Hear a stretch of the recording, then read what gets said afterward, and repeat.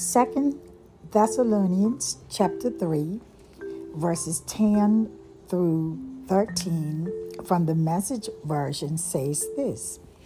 Don't you remember the rule we had when we lived with you?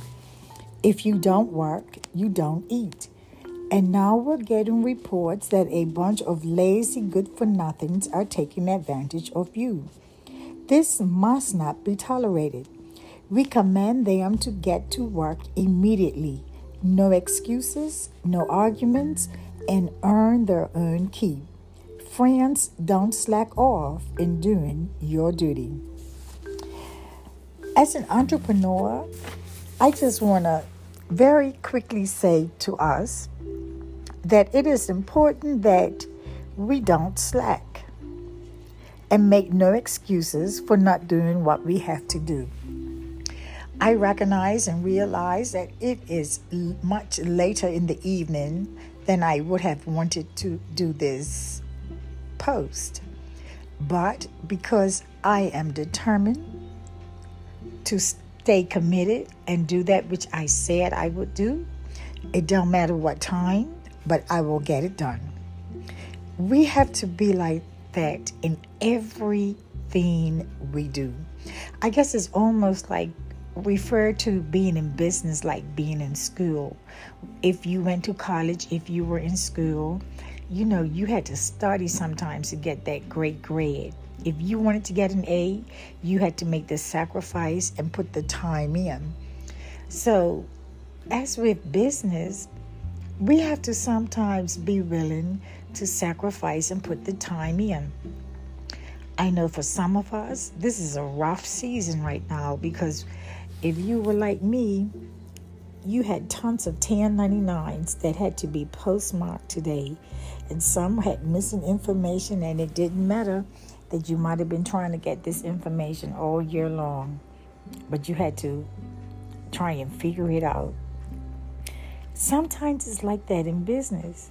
No matter how long you're doing something and how long you try, it sometimes feels as if nothing really goes right. It sometimes feels like when one thing goes wrong, it's like it's a waterfall effect. Everything in its vicinity goes wrong.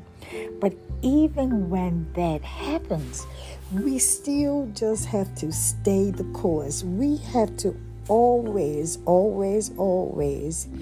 be willing to just work and apply ourselves, to make no excuses for when things don't go the way we want them. Just chalk it up to experience. Just chalk it up to a lesson learned and do what we have to do. Reminder, you have this.